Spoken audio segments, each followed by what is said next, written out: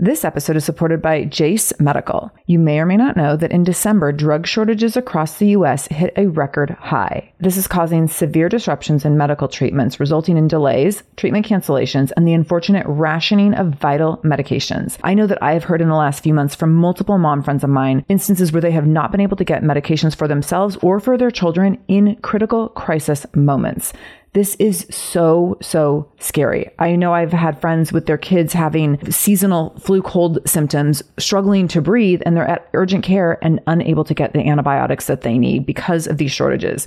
This is scary stuff. Most notably, one of the short supply antibiotics is amoxicillin, which is commonly used for so many of our children's illnesses. So here's where Jase Medical comes in. They have the Jase case, which is a personalized emergency medication kit that contains 5 essential antibiotics that are used for the most common and deadly bacterial infections. And you can also customize your case and add additional life-saving medications based on your or your children's family's unique needs, like an EpiPen, for example, something that you would never want to be without, would never want to have to run from pharmacy to pharmacy in pursuit of. So if you want to go get these medications and have your antibiotics on supply so that you always have them when you need them in case of an emergency, in case of a disaster, in case of being a victim of this drug shortage, Jase Medical will have you covered. All you need to do is go to jasemedical.com and enter the code shameless at checkout for a discount on your order. That's promo code shameless at Jase Medical, JASE medical.com, jasemedical.com, code shameless. This is the Shameless Mom Academy, episode 621 with Amy Henderson. Show notes for this episode, including any links mentioned in the episode, can be found by going to shamelessmom.com and clicking on episode 621. Welcome to the Shameless Mom Academy. I'm your host, Sarah Dean. I'm here to give you and other passionate, driven, unapologetic moms tools, resources, and a little bit of humor to help you lead more positive, powerful, and purposeful lives every damn day. One of the best things about the Shameless Mom Academy is our community, so be sure to join us in our free private Facebook group to connect with other shameless moms just like you. You can find us over at shamelessmom.com/Facebook. All right, let's dive into today's episode. Amy Henderson is one of our nation's leading voices on the critical role of parenting and caregiving in developing the future of work. Amy has 3 kids and is the founding CEO of Tend Lab, where she has been working with companies and their parents groups at places like Salesforce, Cloudflare, Airbnb, Lululemon, and many others to optimize the workplace for parents. As cited in Forbes for her truly collaborative nature, Amy also started and co-leads the FamTech Founders Collaborative, a network of over 180 founders who are solving the needs of caregivers. A regular speaker and author advocating on behalf of the power of parenthood at work, Amy has been featured in and written for The Wall Street Journal, Forbes, Fortune, Fast Company, Slate, InStyle, and more. Her book, which I highly recommend, Tending, Parenthood and the Future of Work, was published by Nation Builder Books in May of 2021. I got to hear Amy speak in an event for her book recently, and I was blown away.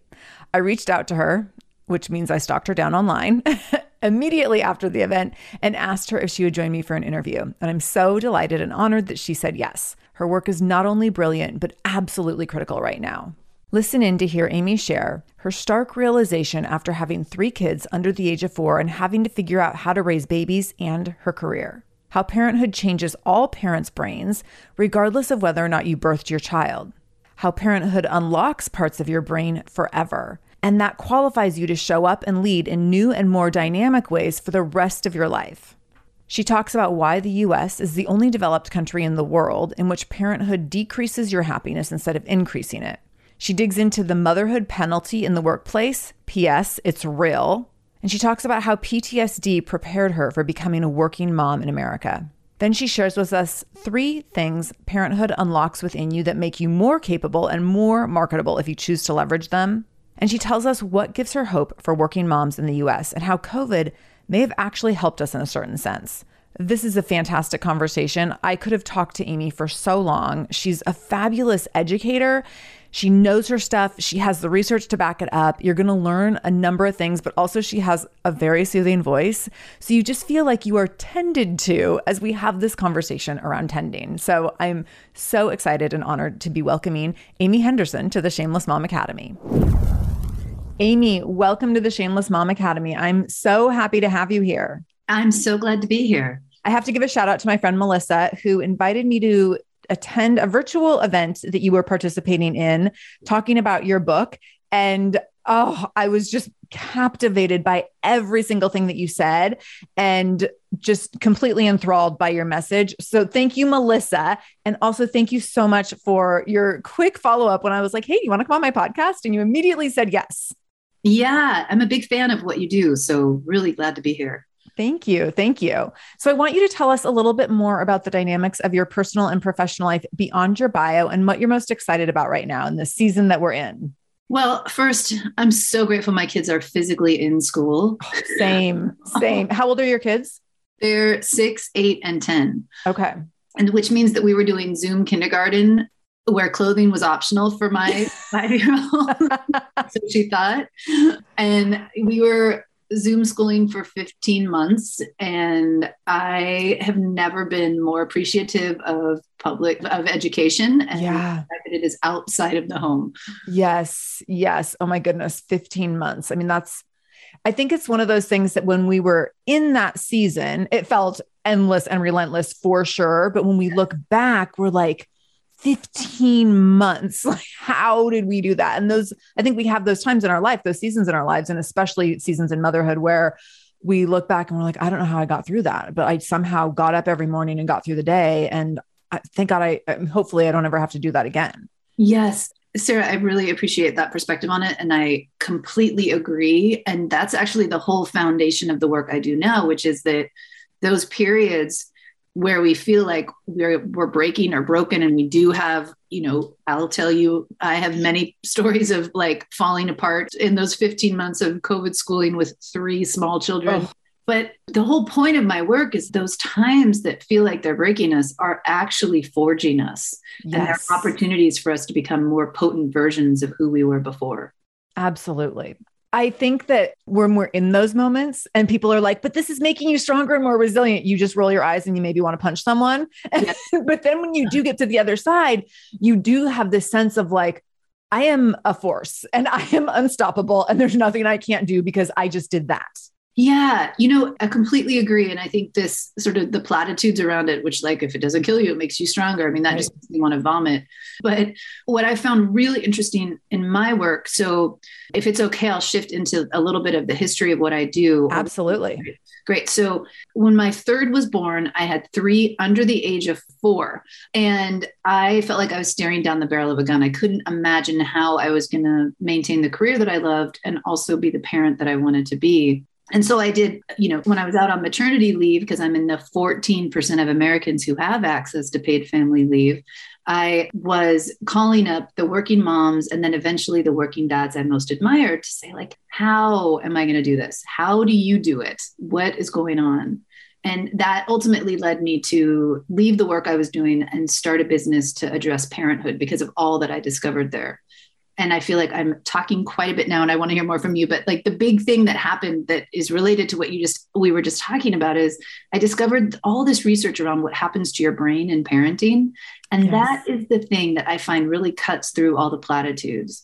Yes. It's not about like, what doesn't kill you makes you stronger. It's about the fact that the years surrounding the birth of one's child, and this is true for all parents, regardless of gender or birth status, the years surrounding the birth of one's child is the greatest potential for brain plasticity or malleability in the entire adult experience. Okay. So this is what blew my mind in your talk, because I do think the platitudes are like, yes, like because we go through this hard thing, that means we can do more hard things and we're strong and we're resilient, and we're resourceful and scrappy and all those things, which sound great.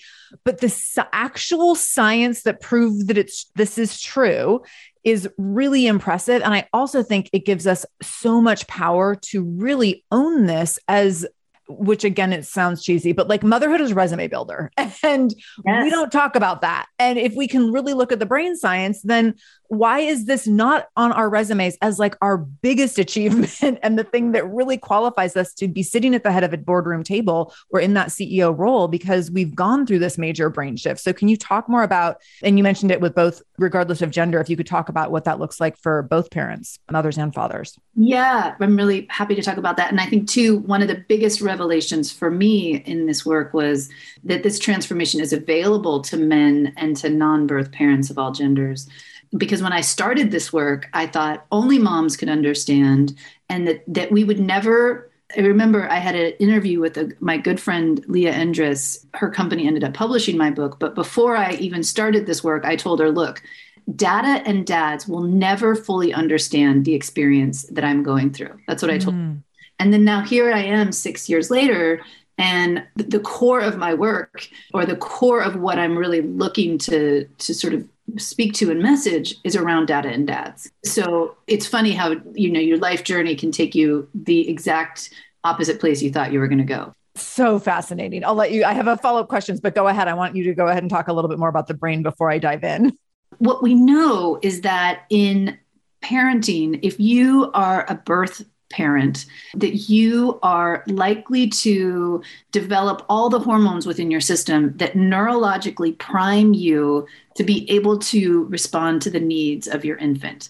And that the region of the brain that is most neurologically primed is the amygdala, which is sort of like right in the center of your brain. It's like the part of the brain that we share with all other mammals. And it's like, as a mom, it's why when your baby's crying and you haven't even consciously registered, you haven't even thought to yourself, oh, my baby's crying, you'll automatically start to let down milk. It's the instinctual response we have to the needs of our child. And what they found in mice is that when mice are responsible for caring for a litter, if they've been involved in that caretaking for a time, if they've neurologically primed themselves and activated their amygdala, that you can disconnect the amygdala from the conscious thinking parts of the brain, and mice are still badass moms.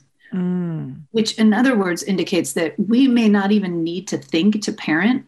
If we have our amygdala and our parental network fully activated, we can parent on instinct. Wow. And so that's what's available to birth mothers.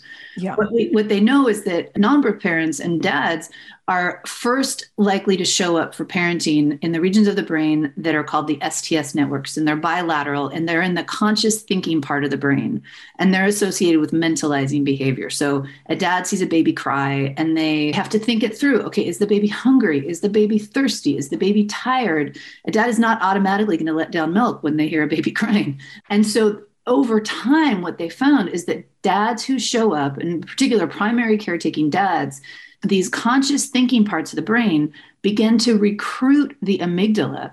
And in a primary caretaking dad, the amygdala and the parental caregiving network, all the associated structures around the amygdala, can be as activated as they are in a primary care breastfeeding birth mother. That's so interesting. Isn't that so fascinating? Which means that a dad can activate his instinctual capacity to respond to his infant. And when I learned that, it changed everything in my house. I was like, wait a minute. I was going to say, like, all of a sudden I'm like, so you can actually take on more responsibilities. Like, since you actually have a deeper understanding than I thought. You're capable of developing a deeper understanding. Yes. Yeah. And so I have this story of when my littlest was 6 months old when I discovered this. And I was like, whoa, wait a minute. This needs. And so one of the things that started happening is I came to my husband and I said, look, I am the one that has gotten up with all three of our kids. Now we have 3 under 4. Like, I'm not sleeping very much because everybody's always up, especially our infant. This has got to change. And he said, well, I'd be happy to get up, but I just never hear them cry.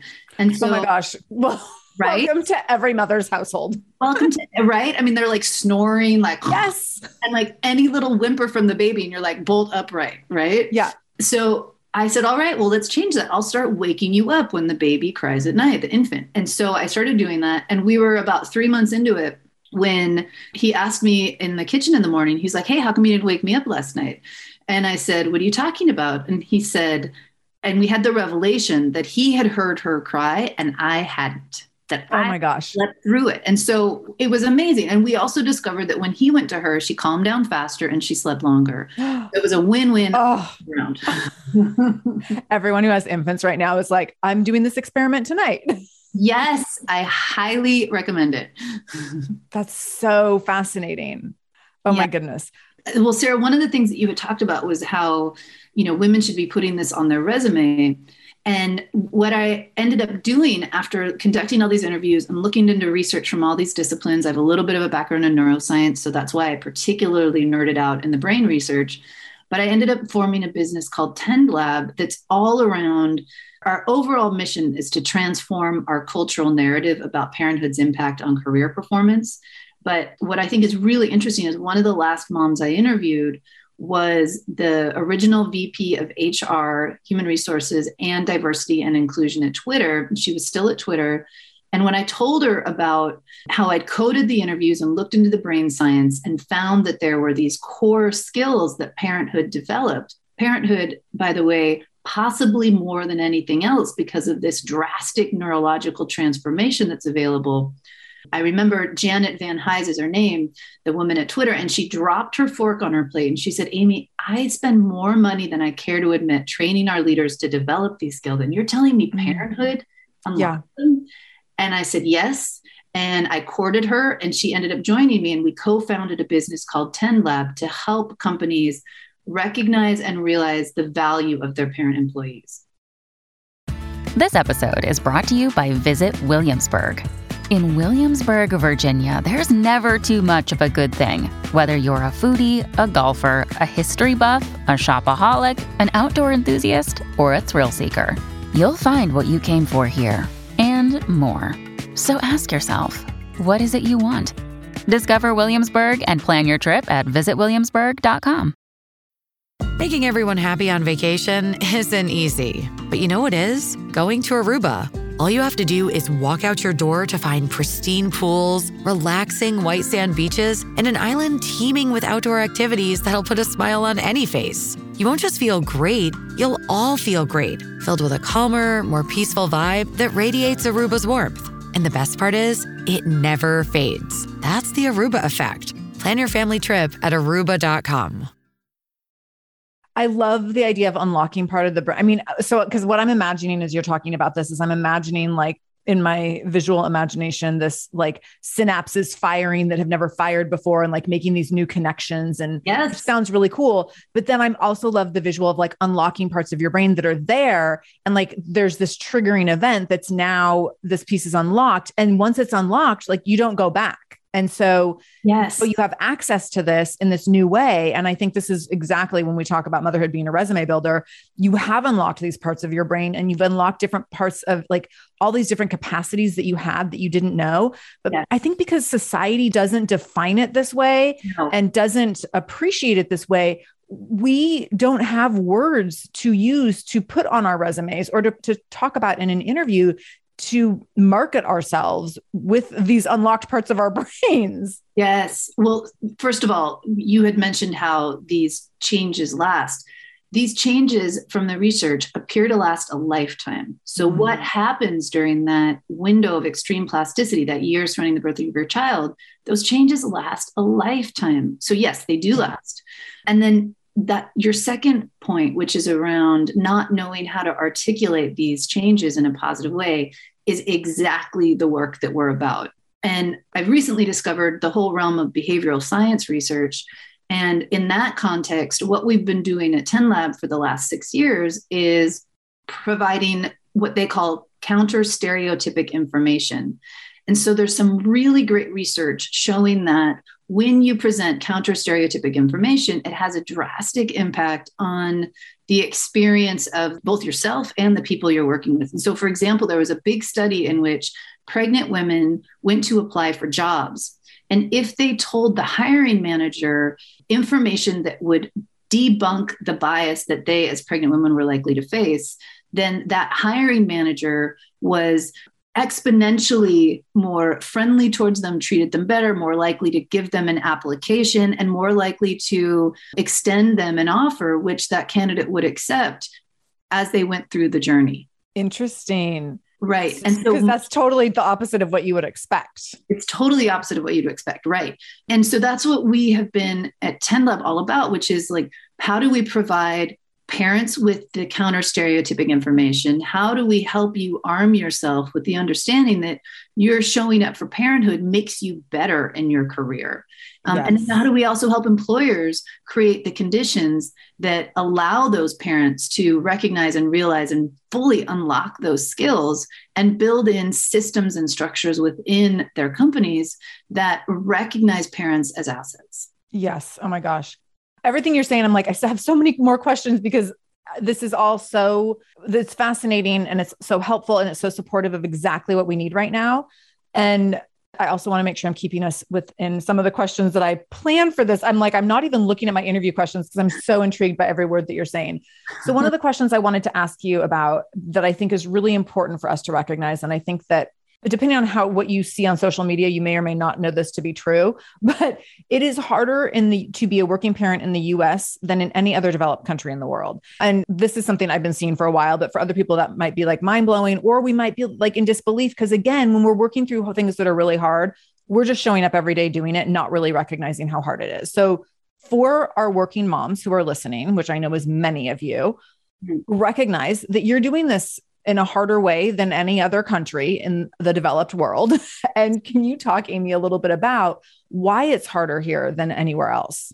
Yeah, I'm happy to talk about that. And also something I recently discovered about that hardness factor. There's a researcher, Dr. Glass at the University of Texas, who studied happiness in parents, both in the US and in other developed countries. And what she found is that in general, parents in other developed nations are happier than people without kids. But in the US, it's the exact opposite. Oh. We are the only developed nation in the world where having kids reduces your happiness relative to people without kids.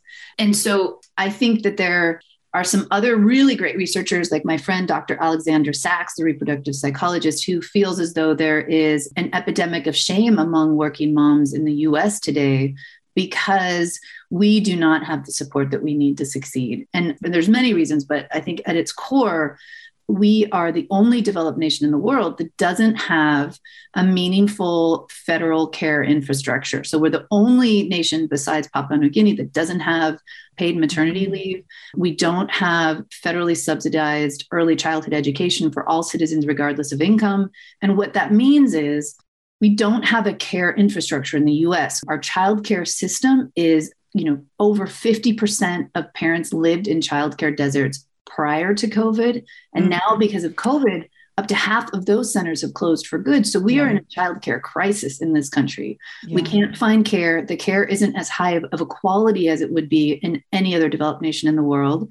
And it's unaffordable for the majority of parents in the US. So it's a real crisis. We also are the only developed nation in the world with no minimum standard for vacation or sick days. So we don't have a federal care infrastructure here in the US, which means that we are also the nation, of all developed nations in the world, the motherhood penalty, the bias against moms is greater here than anywhere else in the workplace. Yes. I want our moms listening to recognize the motherhood penalty is first of all real. And so when you are feeling that in the workplace, when you're having this sense of this doesn't feel fair to me as a mom, or this feels like there's bias against me as a mom in this business, which I know so many of my clients feel this way in so many different ways, and sometimes on a daily basis, that's very real and legitimate and valid. And let us affirm you that that's a really big deal. And you mentioned shame, and I want to go back to that because you also mentioned shame among working parents. And oh my goodness, I know how I feel at times when I'm feeling like I'm picking between my work that I have a lot of freedom with and motherhood, which I also have a lot of freedom with. I can pick however I want to do that. I don't have the constraints of working 9 to 5 in someone else's company. And I still feel shame around my work and parenting boundaries. So Can you talk about this epidemic of shame among working parents and what that looks like and why we're there? Yeah. Wow. I mean, that's a whole thing to unpack in a really meaningful way. And I can answer it in a bunch of different ways. But one thing, there's 2 ways I'm going to answer that. One is I'm going to talk about some really great research that Bridget Schulte writes about in her book, Overwhelmed. And she cites how working moms today spend more time with their kids than stay-at-home moms of the 50s and 70s. I've heard this research as well. Yes. Which is incredible. So eye-opening. So eye-opening. And what that means is that we're forsaking sleep, personal care, and leisure time in order to do so. Yeah. And that speaks of the culture of this, what we call high intensive parenting. And I know I feel it, this expectation, and I think social media feeds it, that we need to be the perfect parent all the time, highly engaged with our kids, like, always, always, always pouring ourselves into them to the detriment of ourselves. And I think the standard that's been set in our culture is so high that we are all failing according to that standard that we see out there. Absolutely. So that definitely breeds the shame. But another thing that helped me quite a bit in my discovery, and that I write about a lot in my book, is I wanted to understand the history of motherhood. And I had the most incredible opportunity to spend a bunch of time with Dr. Sarah Blafer-Hrdy. She's an evolutionary anthropologist, and scientists consider her to be like the leading scientific authority on motherhood. She's just amazing. And her story really healed me. And I'll share it with you now, which is that she was a postdoc at Harvard studying evolutionary anthropology when she had her first child back in 1976. And her main beloved mentor, Dr. Bob Trivers, told a journalist that Sarah should put down her career, forsake her career to go be home with her child so that misery wouldn't continue to pass down the generations. Wow. And poor Sarah, whose own mother wasn't actively involved in her life in any meaningful way, and who Sarah had a lot of trauma from not having an engaged mother, really struggled with that. Her beloved mentor, her main teacher, saying she should forsake her career, knowing that she had been forsaken as a child and grappling with that. She really sort of thought, wow. But she also, because she's a scientist and also one of my, sheroes, really thought, she sat with it and she said, I was never one to agonize when I can analyze instead. And what she discovered was that she didn't feel as though she should forsake her career for her kids. She loved her children, but she also wanted to be involved in the world and pursue her own passions. And she said she looked around her and all of her peers were the same way. They didn't want to have to forsake their careers. Many of them did because they felt pressured to, but they didn't want to. And so she said, if from an evolutionary standpoint, this is something I should do, if this is the best thing for my kid, then I should want to forsake my career. And I don't. And so she spent the next 30 years debunking all these myths. And basically what she found is that in the history of Homo sapiens, of humans, there have never been stay-at-home moms. We have always had passions and interests outside that of just raising our kids, which doesn't mean that being a stay-at-home mom today isn't a good thing and isn't a great thing. It means that we have created a society in which it's an either or. If we try and straddle them both, we feel like we're failing at both. Yeah, absolutely. I've never been either or before. Yeah. Oh my gosh. I love agonize versus analyze. And I'm thinking about bringing it back to shame, all the shame spirals we let ourselves get into when we're in that place of agonizing. And instead of analyzing, like, why do I feel this? I mean, I can give an example from this last weekend. I had to be up at our cabin and the internet was down, and sounds ridiculous, but I had to be up there to supervise a tree getting removed, which I can do nothing to help someone remove a tree, but someone needed to be there. So I was up there for that. The internet was down because they had to take the phone line down for the tree removal. So while I was up there, I was like, okay, I'm up here by myself for 24 hours. And I thought, in terms of agonize versus analyze, I had planned all these things I could do on my computer for work without the internet. And I had had this list of these are the things I'm going to work through because this is extra work time for me, because that's what I should do so that I'm not having to work into the evening next week. And that it was totally this agonizing over how I can get in more work time on the weekend and when I don't have internet. And as I was up there and I started opening my computer to do a couple things, I was like, I also could just stay in my pajamas and do a puzzle. And then I thought about it, and I really did agonize. I was walking the dog and I'm like, oh, do I do the puzzle? Do I do my work? And finally I was like, I'm going to stay in my pajamas and do the puzzle. And I did a 1,000-piece puzzle and it took me 7 hours. And the first 2 hours were I'm just going to do a little bit more and then start my work. And it took me a long time to recognize, wait a minute, you deserve a day to just be in your pajamas and do a puzzle for 7 hours if that's what you want to do. This is an okay thing. But culture doesn't tell me it's an okay thing. Culture tells me you have this bonus time alone on the weekend. You could definitely get ahead on work. I completely agree. And I think especially as moms, when do we ever have 7 hours during the day? Right? Where we have nothing. I'm sorry to make you all jealous. You should all get trees removed in the woods. Right? I mean, when are there 7 hours? And of course, all the shoulds in your head that you should be productive. You should. Yes. And I think I think the narrative I have in my head is either I should be productive in doing something for my career that either generates income now or will in the future, or I should be doing something to care for someone else, as opposed to, I think what especially moms, the voice we need to hear is, I not only need to, but must take time to care for myself. Yes. Yes. Even in I was like, I'll listen to an audiobook while I'm doing my puzzle. And even that was agonizing. Like, I should probably listen to something like entrepreneurial book or business related or personal development, or could I just listen to a novel? Absolutely not. Did I even have a novel to listen to? No.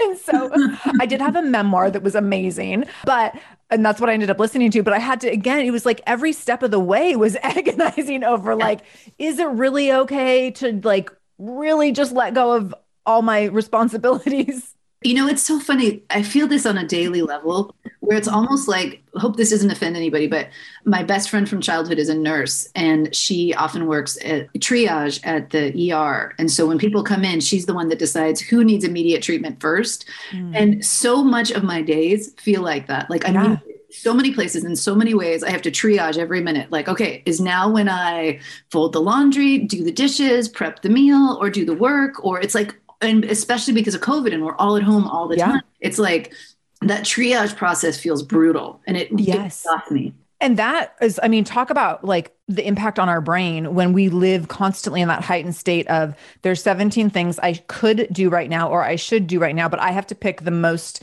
significant one or two in every moment of the day. It's exhausting. Yeah, it's so much.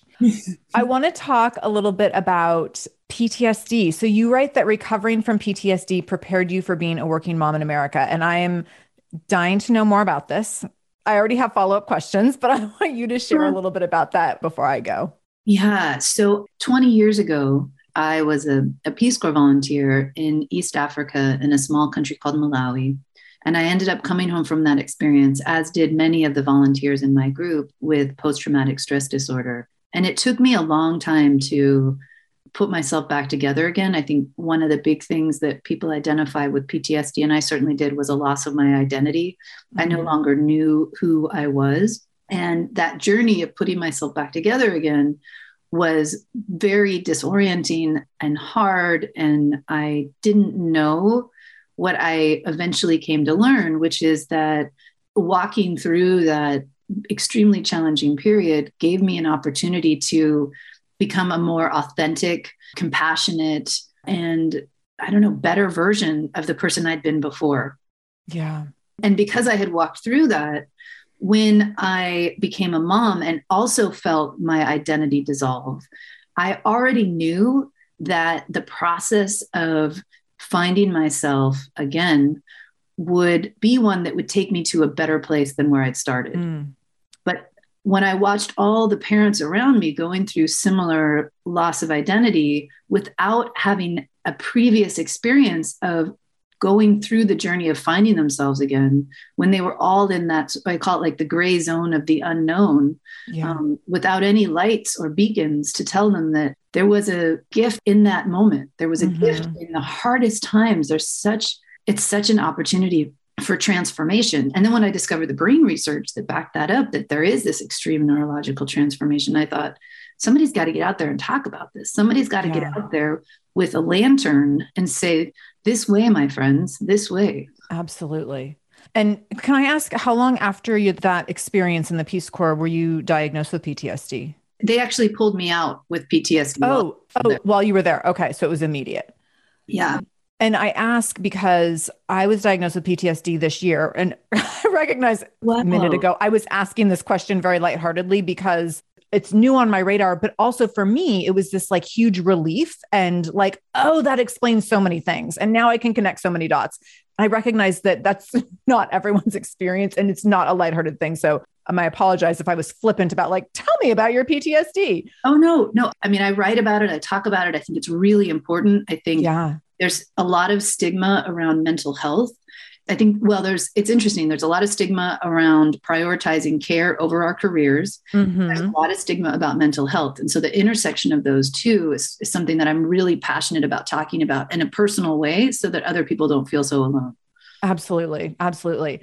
And what I found for me, the diagnosis helped me connect some dots that were like really unclear for a really long time. And then with that clarity came like, oh my gosh, this like levity that now I get it and I understand, and which gave me a lot of power moving forward.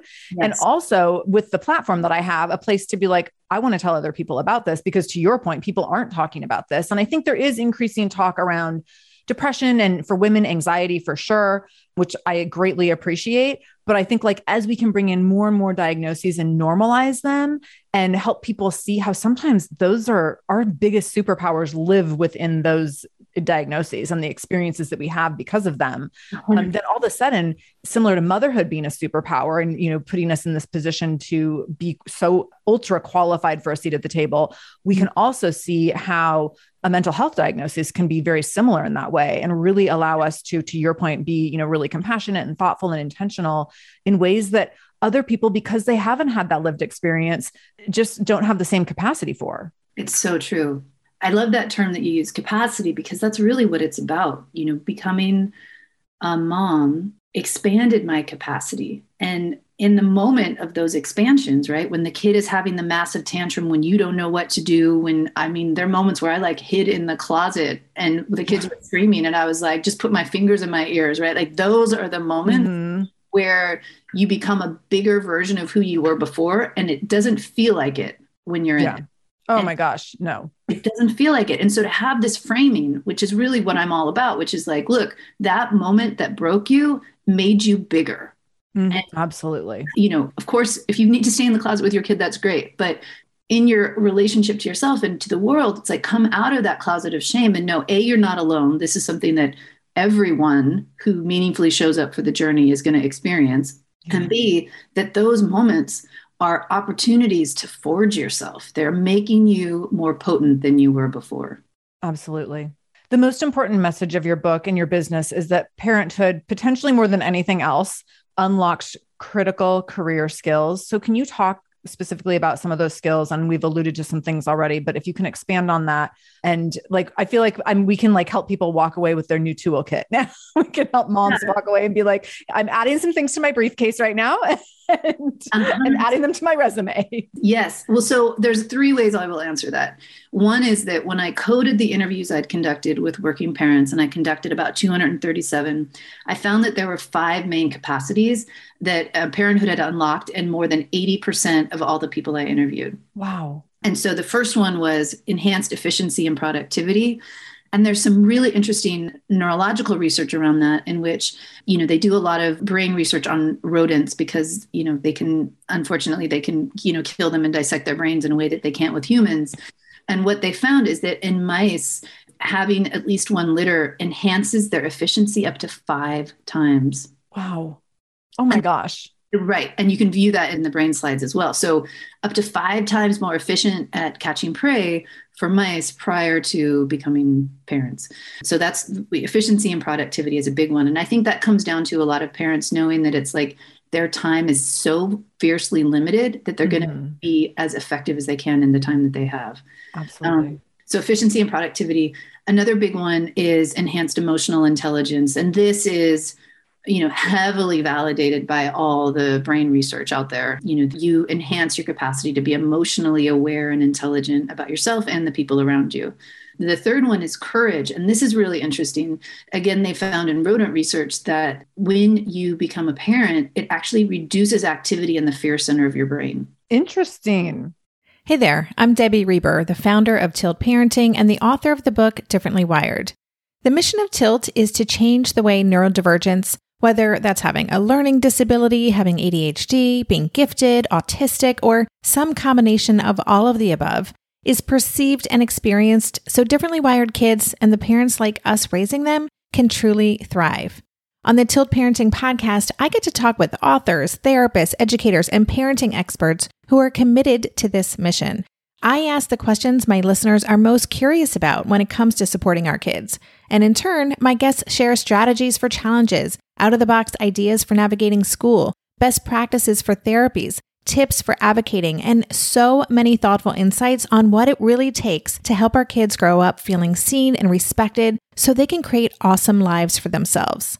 I know that raising a differently wired kid can feel overwhelming and isolating, but I promise you, you are not alone, and it can feel so much better. If you're on this parenting journey, come listen to Tilt Parenting. Together, we can shift this paradigm and show up for our exceptional kids with hope, possibility, and joy. If you're a parent, I invite you to join us at the Mindful Mama podcast, where it's all about becoming a less irritable, more joyful parent. With sometimes hilarious and always thought-provoking experts and friends, at Mindful Mama, we know that you cannot give what you do not have. And when you have calm and peace within, then you can give it to your children. I'm Hunter Clark Fields, and I can't wait to see you there. Listen in to the Mindful Mama podcast. I learned how to ski as like 3 years ago with my son who was 5 and I was 42. And I will tell you, the fear was very real. It still is real. But when you say it unlocks courage, I'm like, I would not have done that if I didn't have him, because I was like, if he's going to learn, I should. I mean, it was kind of a should, like I should probably learn too. But I was terrified. I mean, absolutely terrified. It was definitely an act of courage, but I had a lot of fear with it too. Yeah, I mean, I think that's the thing, right? You had a lot of fear. And one of the researchers who was behind this study said, when you apply that to humans, it's as though the love for our kids is greater than the fear. Totally. And the fear probably would have stopped me had I not had him. So it was like the fear probably was lower level than it would have otherwise been, because it didn't stop me, but it was there. It was still there, right? And that's the big thing, right? I mean, I think the gift of parenting is that the love that we have for our kids forces us to challenge ourselves in ways that nothing else could, at least totally. Yeah. And so courage. And then the other one that's really interesting is the capacity to collaborate, which I spend a lot of time writing about that in my book, because it's one of the most critical skills that's needed in today's workplace. Work is increasingly becoming team-based, and the ability to work well with others is what differentiates most successful people from people who aren't able to achieve the same level of success.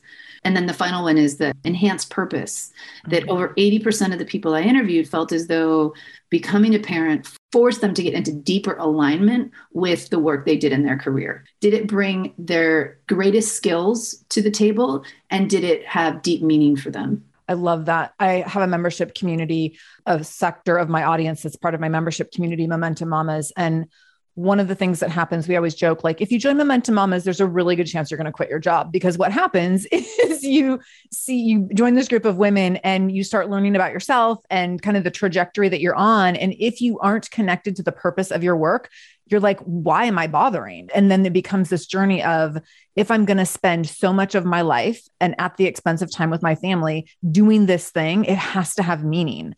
And so many of our members end up quitting their jobs and finding something that has more meaning, or starting their own businesses. And it's been fascinating to watch over now almost 4 years as we've had members do this over and over and over again. And at first I was kind of panicky, like, I don't want people to think they have to quit their job when they join this group.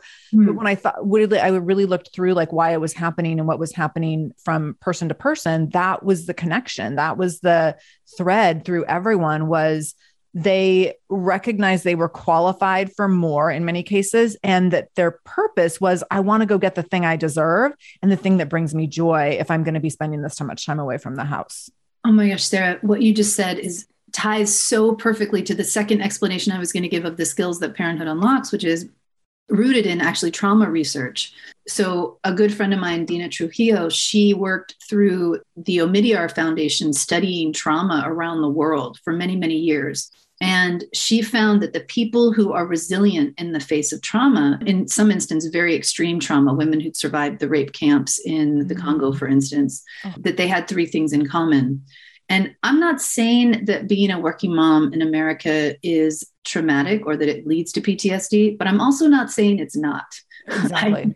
I think that actually, especially in the wake of COVID, that a lot of working moms are experiencing PTSD, and it may be undiagnosed and it may not be visible in the way that it should be, but I think this is actually a really common thing right now. Absolutely. And so what my friend Dina found in her extensive study of people who were able to be resilient in the face of trauma was 3 main things.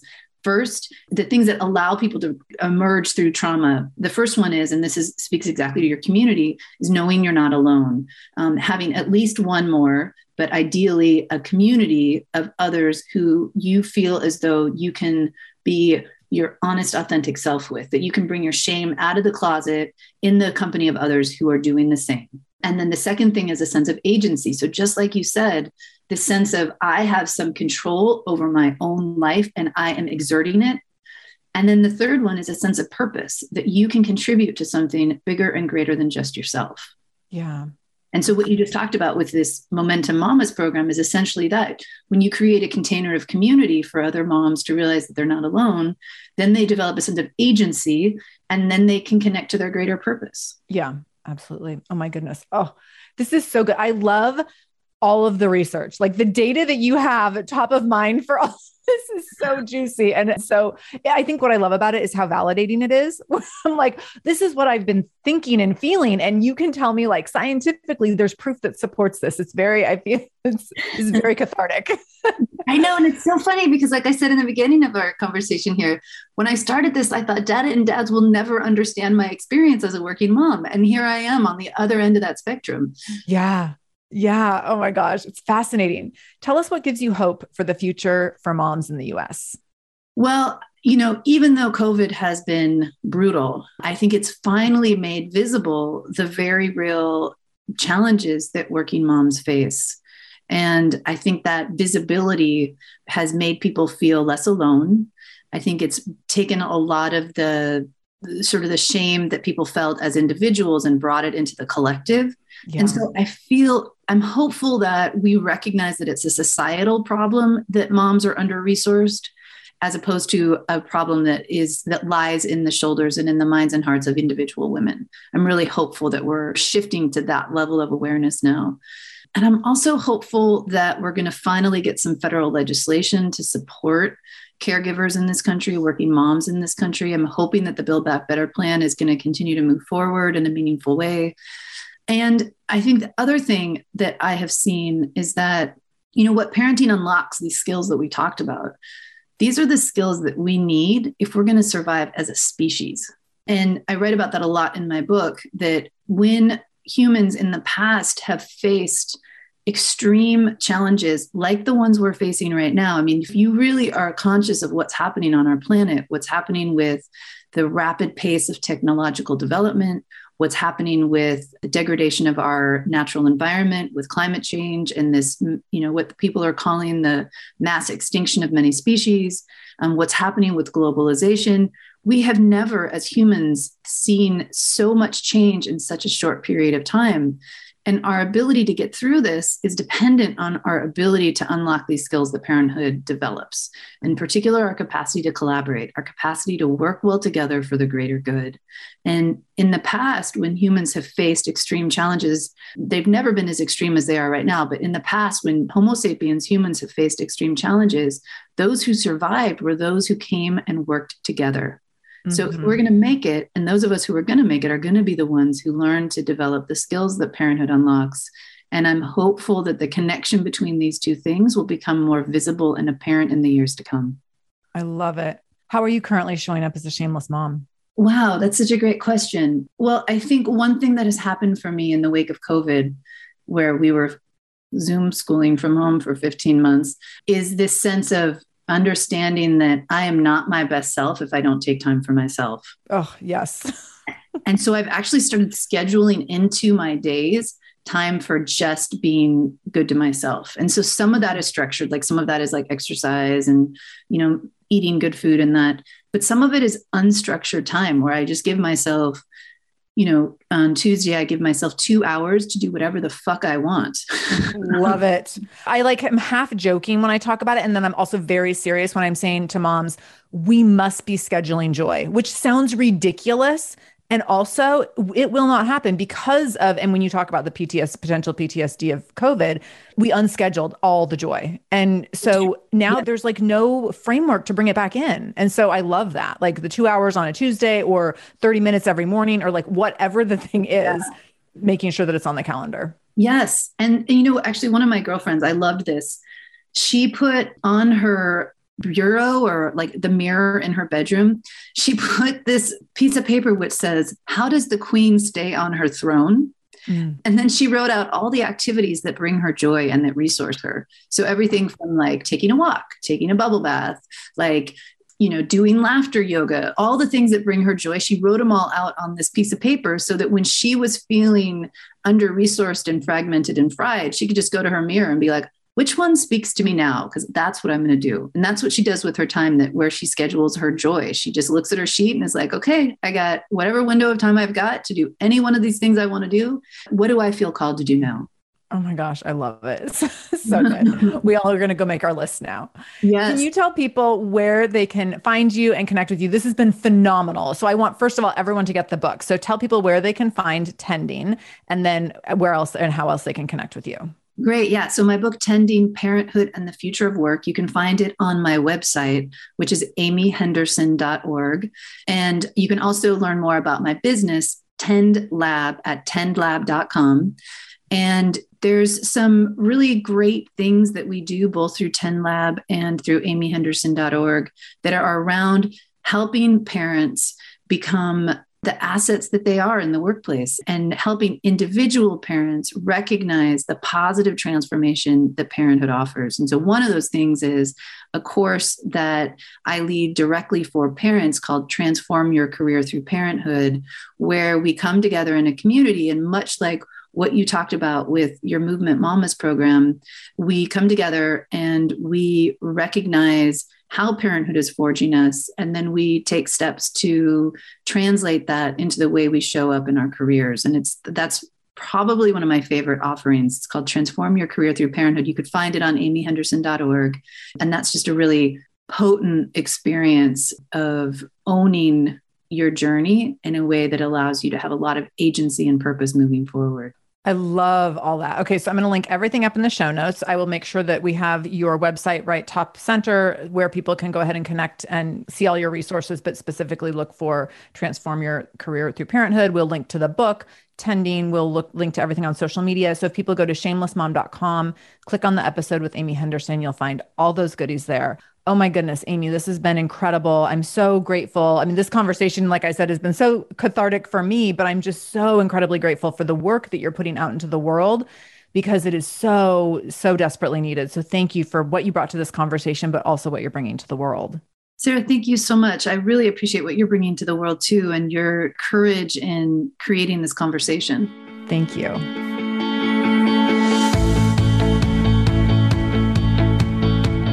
Thank you so much for joining me in the Shameless Mom Academy today. I really, really appreciate you being here, and I hope you learned something new. As always, this conversation will be continued over in our free private Facebook group. You can join that group by going to shamelessmom.com/Facebook to connect with other shameless moms just like you. Additionally, if this is your first time listening to the show, know that we are here every Monday and Wednesday with a brand new episode. So make sure you subscribe. Go to whatever podcast app you use and subscribe to the show so you never miss an episode. You can do that directly if you go to shamelessmom.com/review. That will put you in Apple Podcasts, where you can click on the subscribe button, and you can also leave a review. If you scroll down a little bit, you can leave a 5-star review. You can write a few sentences letting me know what you thought about the show. If you let me know how the show has impacted you in becoming a more shameless mom, you might be nominated to be Shameless Mom of the Week. Also, please share this episode. My goal is to help more mamas be more shameless every damn day. So please do share this episode. You can take a screenshot of the episode on your phone and then share it out on social media. Tag me at the Shameless Mom Academy on Facebook or Instagram. I'm quick to reply and eager to send you Facebook love, and love to be connected to all of you. So again, thank you for being here. I can't wait to be back here again with you in just a couple days. And until then, no matter what you do today, make sure you do it shamelessly.